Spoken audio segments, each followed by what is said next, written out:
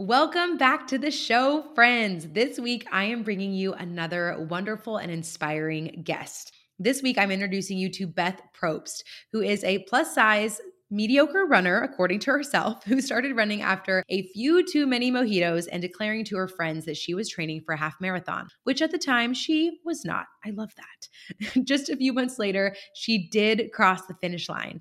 After a decade of racing, she published her first book, It Could Be Worse, A Girlfriend's Guide for Runners Who Detest Running. In addition to tactical running tips for plus-size runners, this is a story about an ordinary gal redefining what success looks like and the power of showing up for yourself. In just a moment, I'm so excited to introduce you to my new friend, Beth. Hello there, beautiful friend. I'm your host, Kaya, a cattle rancher turned accidental life coach after embarking on my own health journey, losing over 100 pounds, but most importantly, rebuilding my relationship with myself. Now I am more on fire than ever to empower others to create a healthy life that they love from the inside out by sharing the tools, tips, and strategies that I've learned and continue to learn along the way. Mindset, health, body image, self-love, entrepreneurship, and more. We're here to chat about climbing the mountains of life, all while finding joy in the journey. Welcome to the Climbing with Coach Kaya podcast. Now, let's get climbing. Welcome to the show, Beth. Thanks for having me. It's great to be here. I am so excited to chat with you. I have so many questions about you and your story. And I guess, I already gave our listeners a little bit of an intro into you, who declares herself as a plus-size mediocre runner. But I'm curious, how would you introduce yourself to someone for the first time? What are the things that you are most passionate about? Let's see. First and foremost, I'm a mom. So I have a 8.5-year-old boy. Every day he seems to be getting older. He is by far the center of my universe. We actually tried to adopt that because I thought I couldn't get pregnant. And then, like so many people, I got pregnant right after. I live in a super rural town in northern Wisconsin. So way northern Wisconsin, next to Lake Superior. We don't have a stoplight in our county. I grew up rural. I love living in rural Wisconsin. And my suburban friends often make fun of me. And I'm like, gals, you are missing out. This is where it's at. So Love it. Love that. I live on a lake. I am super competitive, but I'm really trying to define like what success is and really just trying to level myself up. I'm an Enneagram 1 for whatever that's worth for your Enneagram friends. Married, have a dog. I lease chickens in the summer, so I would call myself a lazy wannabe farmer. I love that. I grew up on a hobby farm. And we had a lot of livestock growing up just as pets. But now I live on a small lake lot and we get a lot of snow and it's really cold where we live. But I love having chickens in the summer and then I give them back come fall. So fun. I love that. Oh, amazing. So great. I feel like we have so much in common, Beth. And I love that you call yourself the wannabe farmer. I think that's great. But I'm with you. I love living in rural America. However, where I'm at, we get a heck of a lot less snow. So just mad props to all you cold weather dwellers, because I just don't know if I'm tough enough for it. I got to be honest with you. It's rough. I actually got my first tattoo last year and it says Sisu, which is a Finnish term about, stoic, stubborn, loyal. I'm a hardcore Finlander, and I think only Finlanders can really live up here, to be honest. It's rough at times. I love that. Fun fact, I actually have been to Finland once. I went to Helsinki, and I think that the most surprising thing to me on my flight to Finland, they asked, like the airplane or the flight attendant asked if we would like coffee, tea, or blueberry juice. And I thought to myself, I have never in my life heard of blueberry juice. I did not know that was a thing. Obviously, I had to order that. Apparently, they raise a lot of blueberries in Finland and they drink blueberry juice like orange juice. So that's my fun Finnish fact. Well, it just so happens I live on Moon Lake and we have the Blueberry Festival every summer because we are the blueberry capital of I don't know what. We don't even have that many blueberries here, but that's our claim to fame. So I love that. Oh, so cool. So I guess that's one of the benefits of the cold. Apparently it's great for blueberries. So we all learn something new every day. So Beth, I wanted to talk to you about your running journey. I love that you said that you started running after a few too many mojitos and just declaring out loud that you were going to train for a half marathon. Have you always been someone who liked running, or is this something that's still fairly new to you? What has your relationship with running looked like? So I would say I have a love-hate relationship with running now. When I proclaimed that, it'll be 11 years ago this summer, I didn't even own a pair of running shoes. So the idea that I was training, first off, was a bold-faced lie. But two, I grew up athletic. I've always struggled with my weight. I love doing things outside. I love hiking and backpacking and playing basketball, but I hated running. I never thought I could be a runner. But as I mentioned before, I'm super competitive. And I had a couple of friends at the party, one of whom was 7, 8 months pregnant, and she had just ran a half marathon. Totally insane, wouldn't recommend it. I had another friend who was leaving early because he was running a race at midnight and then running a race the next day. And before I even knew it, I heard myself saying, "Oh, I'm training for a half marathon too." And the drinks were flowing enough that I don't think anyone would have remembered it. But my husband gave me that look. And I don't know if you know what look I'm talking about, but when I ask him about it, he always says, "I don't even know what you're talking about. I was just confused because you don't own running shoes." Like, I was like, did I miss something? I'm convinced he gave me that look of, "You can't run a half marathon. Like, what are you talking Mm, about?" And in that mhm. moment, I was like, "I'm going to run a half marathon." And because I had said it, even though no one at that party really remembered or cared, I just was like, now I have to. And so a couple months later, I did. So your running journey was kind of, it sounds like it was born from this just competitiveness that you have innately about you. So you declare into the world, I'm going to run a half marathon, don't even own running shoes. What did the beginning of that journey look like for you? Super painful. That's the only way I can describe it. And I think being plus size didn't help. And I'm a pretty big introvert. And so the first time I decided to go get my running shoes, I had made two promises to myself at the race. I'm going to cross the finish line. I'm not going to lose a toenail. And that is something I think it's disgusting. I admire runners who are that committed. I'm not. And so I knew I needed good running shoes. I knew nothing about running shoes, but going into a running store, a specialty running store, and getting fitted for shoes was super scary. It was really intimidating. You talked a little bit on a podcast a while ago about imposter syndrome. I felt like the biggest fraud. Yeah. But I survived that. And then, every day it was just I kept moving and kept moving and kept doing it. And I think for me, even a decade later, like I still finish very much back of the pack. And I think a lot of people have these running stories where they become really good at it or they find their mojo or the runner's high or whatever this thing is. I've never found that. But for me, it's just I like challenging myself and doing something hard, and running will never be easy for me. I've long since accepted that. And I think that's why I keep doing it. That is so interesting. And what I think is so powerful is that you choose to do the thing that's hard because it is hard. When I asked you how that beginning of that journey was for you, you said it was really challenging and painful. And I think a lot of us would think, well, if I went out for my first run and it was challenging and painful, I probably wouldn't have shown up for my second. So my question for you is, amidst that challenge, amidst that pain, and even now being someone who's been running for years that still finds it challenging, how do you, I guess, work through that discomfort? Or maybe it's rethinking discomfort or changing that relationship with challenging things. What are your thoughts about that? I think so much of it is defining what success looks like. It's really the only way I can describe it. And for me, I tend to be a perfectionist. I like to be high performing in a lot of areas, and this is one area it's just not happening. And I think for me to say, I would rather be bad at something and still be able to do it is worth more than just saying, well, I'm never going to win this race, so I'm out. And that's sort of the question I ask myself. I go through a lot of ups and downs with running. And whenever I get to that point, I ask myself, well, quit. If you don't like it, like go ride a bike or something. And there's always something that says, well, but I want to do it. I want to keep showing up. And I think, writing the book that I wrote, and part of it is a lot of women since I've started running have started asking me questions. And I think a part of it is they see me not defining myself as a runner and like not going to the parties and doing just running like so many runners are. I'm sort of like, I'm okay being bad at it because I'm doing all these other things in life too that I feel like there's a story there to share. And I've been able to inspire people who, I mean, honestly look at me and say, well, if she can do it, I know I can. And that's it's sort of a neat place to be, Mhm. and just something I don't want to give up.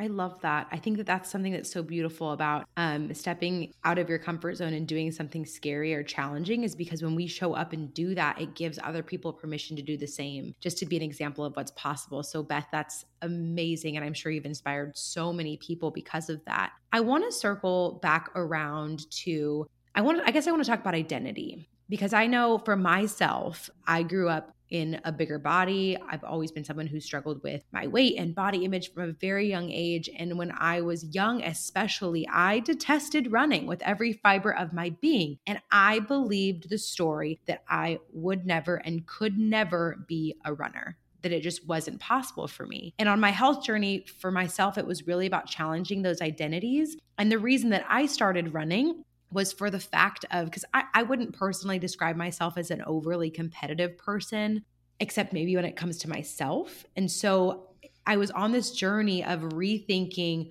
who I was and what was actually true versus what was a thought that I just believed for so long that it felt true. And I thought, okay, if I can bust all these other beliefs about myself, what if I could challenge the belief that maybe I could be a runner? But I think that I had this story in my mind for so long of what a runner looked like, what they acted like, that I just never fit that mold. And I'm curious, I guess, for you, being someone who does exist in a plus size body, what are your thoughts about the identity of runner? Did you struggle with that too? Absolutely. And I think it's something I still struggle with. And, and I catch myself saying, like, oh, I'm training for a race. And then I'll say, yeah, I'm just going to jog it. Like, I'm a jogger. Or I say I waddle a lot. And the thing that I think helped me was, I have a wall full of medals now and a book and the shoe. You get all of this stuff. And at some point, you have to be like, okay, I wouldn't have all that stuff if I wasn't a runner. And what is the definition of a runner? And to your point, this idea of, am I good enough to call myself that? And it's sort of like, if you can play piano, you don't feel you have to be Beethoven to call yourself a piano player. And Yeah. I don't know why it's like that with running, but I think the bigger struggle I had, I don't even know if I would call myself a runner now. I'm someone who just runs, which I guess by definition makes me a runner. But I think the bigger identity struggle I've had is being a healthy person. And that's Mm, something I've really tried to evolve into, and not worry so much about, am I losing the weight, or am I, getting another PR or finishing another race, but more, am I being healthy? Am I the healthy person I want to be? And what does that mean? And what does that look like? And that to me mm. has been a lot harder in some respects. So interesting. And I think it kind of comes back down to like what you said earlier. For you, it comes down to defining what success looks like. But it sounds like this part of your journey is also defining what healthy looks like for you.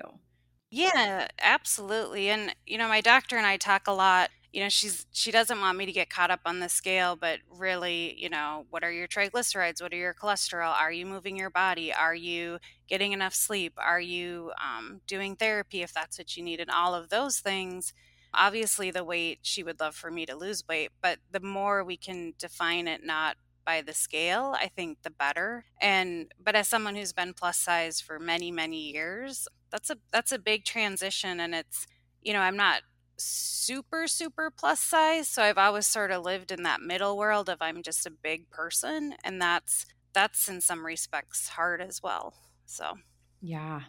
It's so interesting too, because I think it just comes down back to like our conditioning of what we think a runner looks like, of what we think a healthy person looks like. And I just think that we all live in a society that is so obsessed with health as a metric of weight and what your body physically looks like, when the truth is, you could be someone who on the outside looks physically fit and thin. And we in our society, I think, equate health with thinness. You could be someone that exists in a thin, athletic looking body and be completely unhealthy. You could be starving yourself. You could be struggling mentally. You could have a sickness. I think that we just have an obsession in our society about with what health physically looks like, what we can see reflected in a mirror, that I think we sometimes forget all these other incredible metrics that we have to measure health. Like, are you moving your body? What are your lab results? Are you going to a therapist, like you said earlier? And I think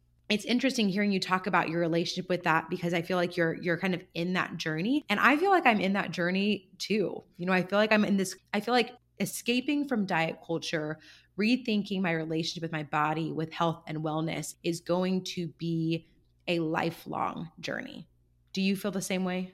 Absolutely. And I think relearning and relearning and relearning and just Yeah. continuing to evolve. Every time I think I'm starting to figure it out, life throws another curveball. And Isn't that the truth? yeah, and aging is not fun. And, the whole body after a baby and trying to balance, working full time and being a mom and doing all the things, like all of that stuff. Every time you feel any sort of traction, there's another surprise. And I think just being open to evolving and really thinking about what is, and the question I ask myself, and I totally stole this from James Clear in Atomic Habits, is just, what kind of habits can I make and what would a healthy version of myself do? And sometimes the healthy version of myself needs to eat the cake, Mhm. and then not be mad at myself about it.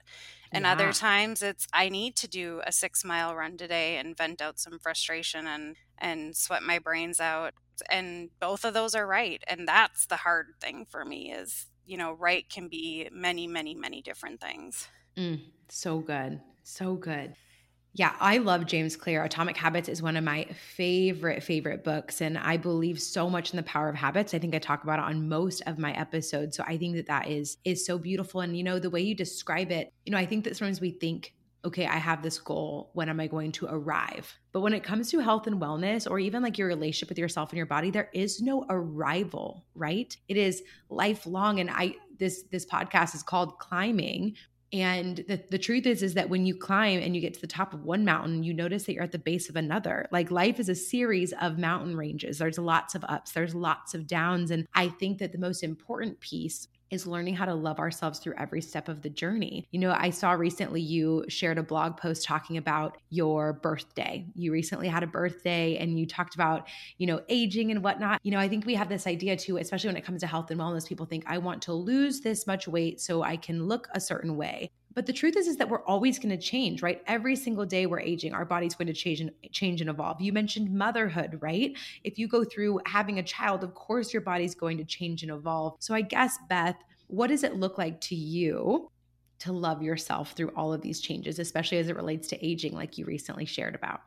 I mean, I think it's defining what matters, a lot about what's your why and your core values. And I've spent a lot of time on that. And then looking at your life and saying how many of those things are in alignment and how do I make them all in alignment, or as many as humanly possible. And the hardest part is not losing sight of that because someone else has different priorities and it's the shiny object to the left. And you think, oh, maybe that's the path.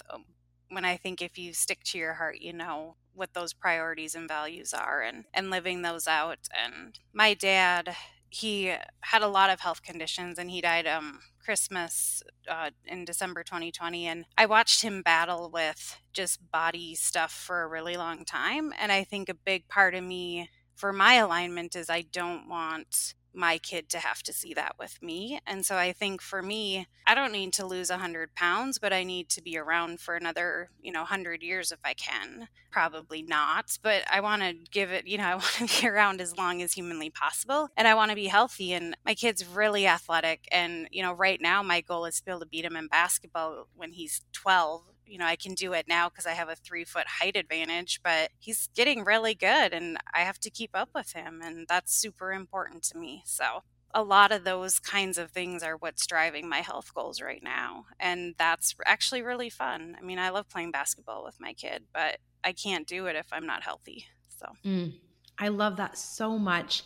And I think when we can get really, really clear on that deep rooted why, and even go another layer deeper, when we think we know our why, ask again why, and I think that as a mom, I'm sure that's so powerful of, I want to be healthy so that I can be present with my child for as long as possible. And I think that's beautiful. And I think when we get really clear on that, it's easier for us to tune out everything else that might be noise, the distractions from, oh, I want to get healthy so I can look a certain way or act a certain way or have what someone else has. And instead just looking inwards and asking like, what actually matters to me, the people I love most, and being there for them. That's so powerful, Beth.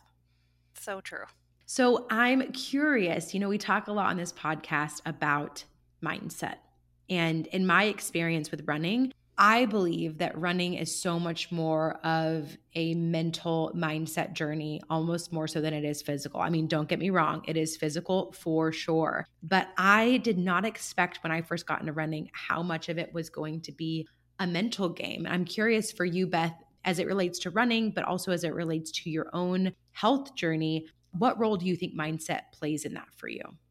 A lot. I mean, it's probably, and especially for me, because I'm not trying to finish in, do a half marathon in an hour and a half. I'm really trying to just cross the finish line. I want to say it's probably 80% mindset, because for me, it's allocating the time and then doing it. And where I live, weather is a great excuse. Flies are a great excuse. I don't really like sweating. There's a kid, there's a job, there's drinks with friends, there's a million things keeping me from doing it. And so if I don't make it a priority, it doesn't happen.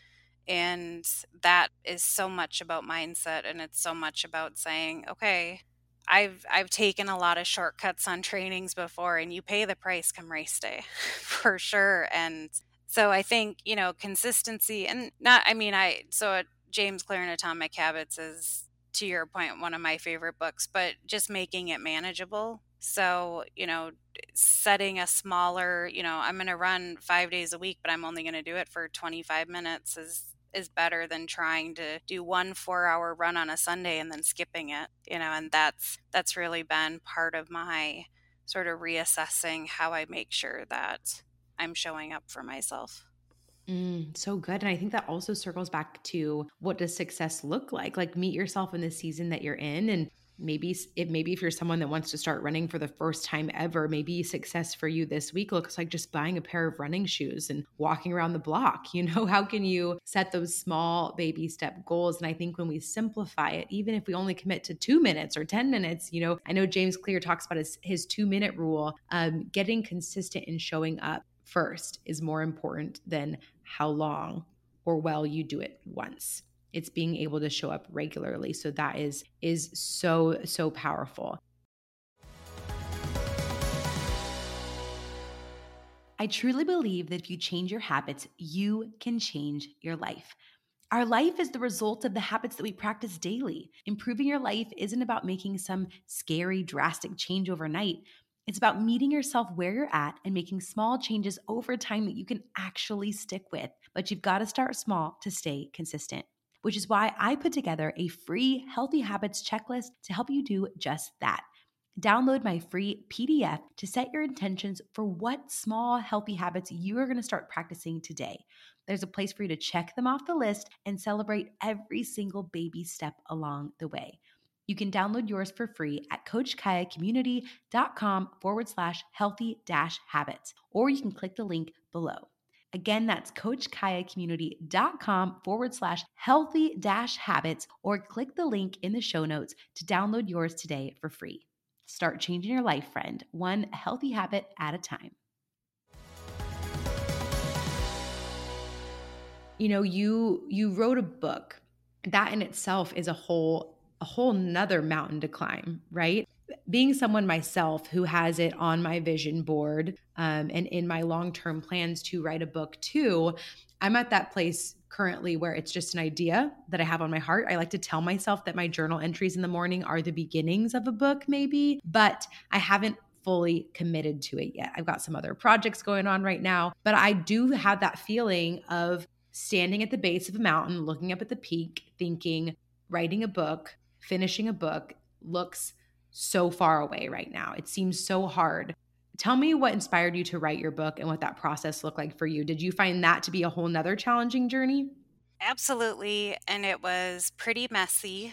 I think pretty much everything in my life is messy, but that's good. I think, I was a journalist in my first job. Now I do more of the marketing side of things. And when I left journalism, I always thought, oh, well, now I'll have time to write a book.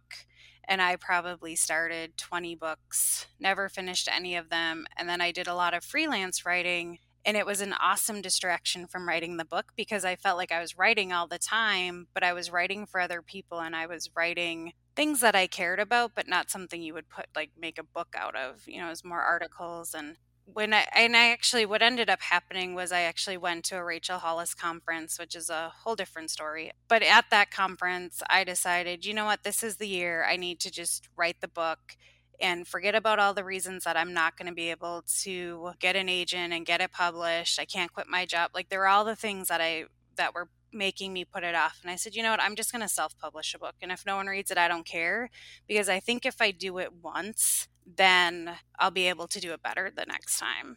And so similar thing, I put a Facebook post out to my friends and said, I'm writing a book and it's going to be published by the end of the year, with no, I don't know. I didn't know how I was going to do it. I knew the topic just because so many friends had been asking me and telling me I should write one. So that part was easy. But then a month later, the pandemic hit. And so that was interesting. But it's very similar to the half marathon. I gave myself a deadline and I said, I'm going to publish something by December. It might be garbage, but it's going to be a self-published book, and that's that. And I actually got the books delivered on, I think it was like December 18th, and my dad died December 24th, and so it was one of the last things he saw. And so I feel like there was a little bit of magic in that, and it turned out, the book has done way better than I thought it would. I've learned a lot about the process.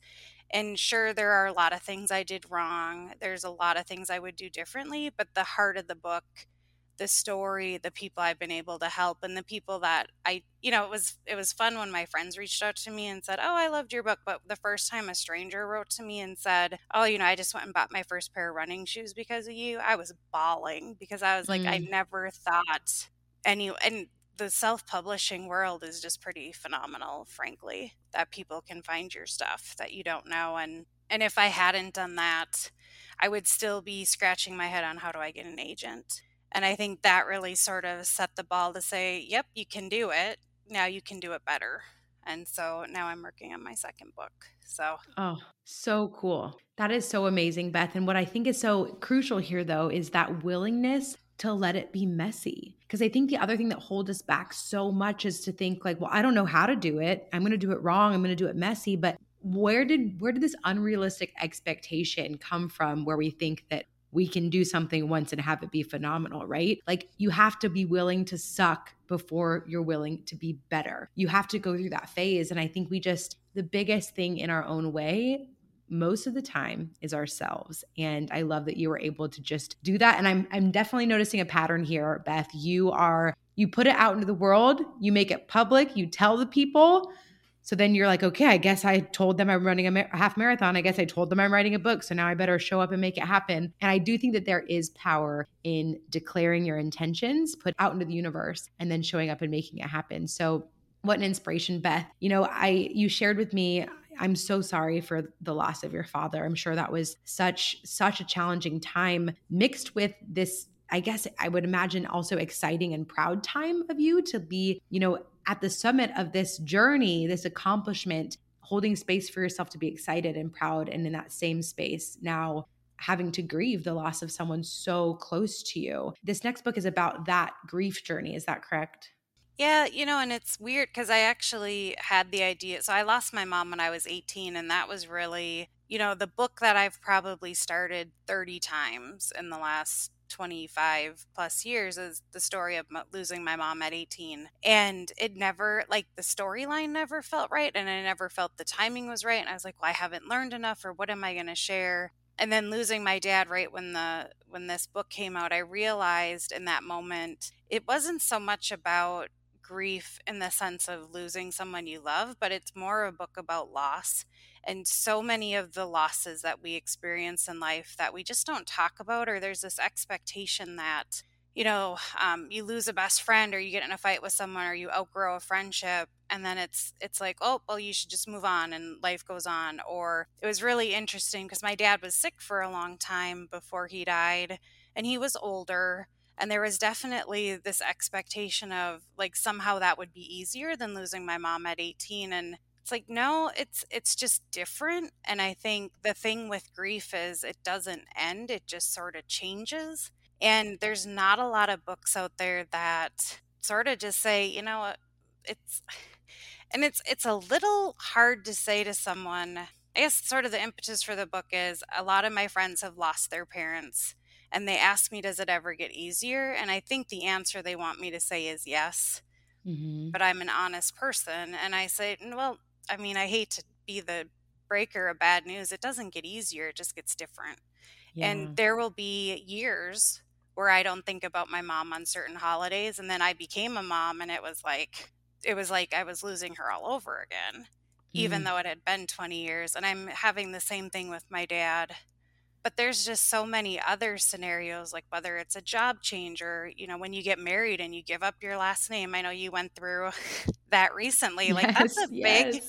I mean, changing your name, it was like a whole part of my life was gone. Or the first time my husband and I, we did a family plan on our cell phone before we were married, and you would think you were signing your life away. It's like you have all of these weird losses through life that I just think it's worth spending some time exploring that. And there's some, not misery loves company, because I don't want it to sound like it's a total downer book, but there is some joy in knowing that what you're feeling is normal. And I think the more Absolutely. we can normalize grief, the better. And so Yeah. it's a lighthearted look at loss, but with some pretty heavy losses in it. So it's a all over the place book for sure. Man, I love that because I think the thing that connects us all is just being able to have someone be able to describe something or an experience or a feeling and hearing someone else say, me too. Like, what connects us all at the end of the day is our common humanity, and being a human is beautiful and messy and heartbreaking and joyful and sorrowful and all of the things wrapped up in one. And I also think it's interesting hearing you talk about grief. Grief, yes, I think when we originally think of grief, we think about it with these big, heavy losses of like a parent or a child or a friend or a loved one, but how grief shows up in small ways too. It's funny you bring that up about the family plan or changing your last name. I always give my husband a hard time because he's someone who, I don't know if it's that maybe it's part of him resisting getting older. And it's like every passing thing is a sign that he's getting older. Like, he went through a grieving process when we first moved in together, which I totally get, right? He goes from being the single guy in his own apartment to moving in with a roommate, his girlfriend at the time. And then when we moved, one of our roommates had moved out, and we moved from the upstairs bedroom to the downstairs bedroom, and he went through a whole grieving process with that. I'm like, we're in the same house. Like, it's just so interesting. But we can have grief for seasons of life, small things, big things. And so I'm just so excited to see that story in the world and be able to read it, because I think it's going to really just hold space for so many people as it comes to loss. So I am rooting you on as you embark on this next adventure. Y'all, I love my smartwatch. Not only does it help me get where I need to be on time, usually, but it also helps me be more mindful and aware of my physical activity, sleep quality, heart rate, and so much more. The hardest part, though, having it match my outfits and feel as glamorous as I'd like to, but not anymore. Thanks to Sparkle Bands, I have a variety of adorable, chic, and upcycled quality leather watch bands perfect for every outfit.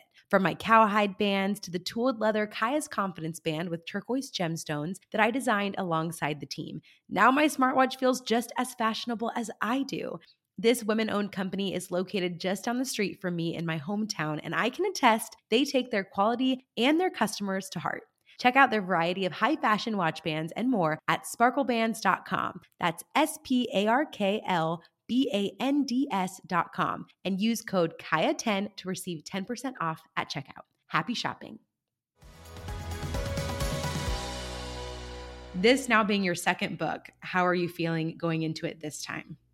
I mean, I know I can do it, but I think I'm setting the bar a little higher. I really, I do want to have an agent. I actually do want to get it published through a publishing company. I want to spend a lot more time editing it. So I think I'm putting a lot more pressure on myself. But the thing that I'm just as committed to as I was in the last book is just being super brutally honest about my experience. And grief is a hard one because I think there are a lot of universal emotions, and but there's a lot of sort of expectations that go with that, and just staying true to my experience, and really honing in on the fact that I'm not a therapist. This is not a self-help book. It's just a storybook.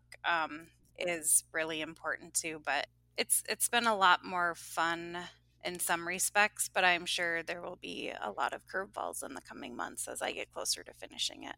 Sure, absolutely.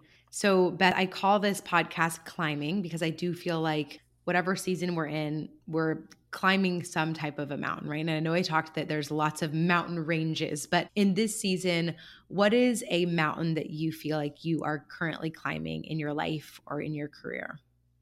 I think last year, after my dad died, because I had spent about 10 years in some way caring for him, and suddenly I had this huge blank page. And my son's getting a little more independent, and I work in healthcare. And so, with the pandemic calming down a little, it was like all of these things sort of, I don't want to say came to a screeching halt, but I suddenly had a lot more space in my life to do things for me. And figuring out what those were sort of hard and fun. And I'm not someone that's really good at having fun, which sounds weird, but I'm a pretty serious person. And so I said, okay, I'm going to give myself space to just have fun. What does that look like? And I just sort of stared at a blank page. And I'm like, the fact that I'm making a list just says how fun of a person I am. Like, let's be real. But I wrote some stuff down, and it was weird. It's like rock polishing and growing sunflowers. And I developed a yes day for my son. And obviously, I stole that from a movie, but it So was really fun. important for me to just be a little more spontaneous and doing some more travel and stuff. And that doesn't sound like that big of a challenge, but as someone who's like, I was trying to, I don't know, do and be something bigger, to just say, I'm just going to be in this moment and Mhm. laugh a little more and be, a little bit of that crazy mom, and just not necessarily go for the promotion at work. I don't even know what that would be at this point, but just to be content in my job and not try to go get another degree, or, read 1,000 books, or, write 10 books versus, one. That's been my biggest challenge, and to not lose sight of that when, that old habit of wanting to really just, I don't know, try to conquer the world comes up, to just say, why do I keep doing that? And I'd much rather try this version. So, I love that so much, Beth, because I feel like, I don't know, as someone personally who is such a big dreamer, and I'm an Enneagram 3, so I'm also an achiever, I've always got these big, audacious dreams and goals. And I think for me, the words that I picked for myself this year, or I guess the mantra that I chose for this year, and I think I've mentioned it on the podcast in the past, are the words just this. And it's my reminder to myself that I can't change anything in the past. Nothing in the future is guaranteed. I'm not even guaranteed a minute from now. All that I really have is just this and just this moment. And personally, I feel like I'm in this season of trying to hold space for my big, crazy, beautiful dreams that I have for my life. Also, not letting those dreams distract me from being really, really present in the magic of the dream I'm currently living. And so, you mentioned that making a list of the fun things to do doesn't make me sound very fun, but I can imagine that being someone who has all these responsibilities of caring for so many other people and finding yourself in this new season, it's kind of like our fun muscle hasn't been worked out in a while. And it's like trying to get back into that routine. Like, I don't know if it makes sense to describe it as a muscle, but I think it's beautiful. What a gift to give yourself, to be like, I'm actually not going to strive for the things that I maybe would have in the past, because I'm going to get more real and honest about what's most important to me now, which might actually just be being present, having fun. Like, what a free feeling. yeah, my mantra for 2022 is just the word enough. Like, I Mm, have enough, I'm doing enough, I don't need to do or be more right this minute. Maybe in a year I'll have some new, big, crazy, audacious thing, But right now, like just giving myself the space to figure out what that might be in this season of my life is a gift I've never given myself. And so, yeah, it's been pretty wild. I mean, I'll say the first 6 months were really scary because I just felt like, oh my God, I'm just wasting my life away. Even though I was still doing things, it didn't feel like I had a plan or a goal and then, you start doing some of the fun things. You're like, oh yeah, this isn't that bad. Like, and I'm still doing, like, I still have goals. It's just they're not all consuming. And Yeah. so it's been pretty wild. I love that. And it's almost like counterintuitive to think that my goal is actually to stop striving and just be present, but that can sometimes be the hardest thing of all. And it kind of makes me think a little bit about like Glennon Doyle. I'm not sure if you listen to her books or read her books or listen to her podcast, but she's Absolutely. kind of about the mantra of like, let's stop doing everything. Like, let's just say no to everything. And it's such a counterintuitive approach, but I think it's so beautiful because I think we can get so caught up in the hustle and bustle of life and wanting more and needing more that we never even stop and ask ourselves, why? What am I doing all this for in the first place? Which kind of leads me to one of my last questions for you, which is, all of this being said, what does success look like for you right now in this season? I think for me, success right now is getting to the end of the day and saying, okay, did I do what I wanted to do today? And did I sort of move one step closer to who I want to be? And sometimes that means no traction at all, and that's what I needed. And sometimes it means maybe, I did the run, or I drank the shake, or I read the book that maybe I didn't necessarily want to read, or whatever that might be. Just really being able to reflect back at the end of the day and say, yep, this is closer to what I want to do. And I totally hear you on the part about saying no to things. I've gotten really good. I used to be someone who said yes to everything because I felt I might miss out on some opportunity, especially like with boards and volunteering. And I've really now gotten to the point where my default answer is no. And you better have a really compelling case for why I should say yes. And I remember the first few times I said no to some friends, and they were like, well, why? And I was like, I don't want to. They're like, oh, good reason. Like, it's like, wow, you're actually just gonna say no. That's cool. That's a thing. And I think the more we can do that, the better. Because yeah, life's really short. It's not really short, but it's what you make of it. And so why on the things you have choices for, why choose something you don't want to do? And that's something that I'm really striving for. I love that. No is flexing my no muscle is something I continue to work on. I am getting better for sure, but I still tend to get distracted by shiny objects and FOMO and wanting to do all the things. But I'm a work in progress, as we all are, for sure. Beth, I have just loved having this conversation with you and getting to know you more and all the exciting, wonderful things and just truths that you're sharing with the world and letting other people see themselves in your story. I cannot wait to see when the next book comes out. For those that want to connect with you, read your first book, follow along, where can folks get in touch with you or follow you or grab that first book of yours? Sure. So I'm on Instagram at Beth Probst.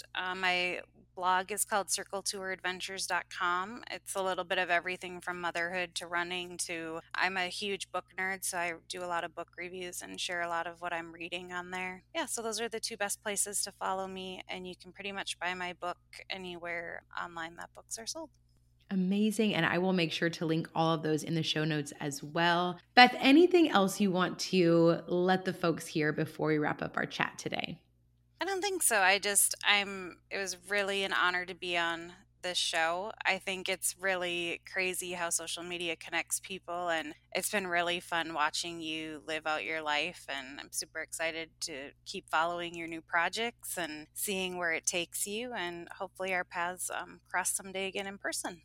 Oh, I hope so, man. I just, now that the world is slowly opening back up, I'm just so hungry to get to see and hug all of the people I've been so grateful to connect with through social media. It is such a powerful medium, and I'm so glad that it connected me to you, Beth, and that you took the time out of your day to be here on the show and pour into our listeners. And I cannot wait to see all the goodness you continue to share with the world. Thanks so much for being on. And for the rest of y'all, thank you so much for being here and tuning in. We'll see you right back here, same time, same place next week. Thank you so much for tuning into another episode of the Climbing with Coach Kaya podcast. If you enjoyed what you heard today, please hit subscribe and leave me a review sharing what you loved most.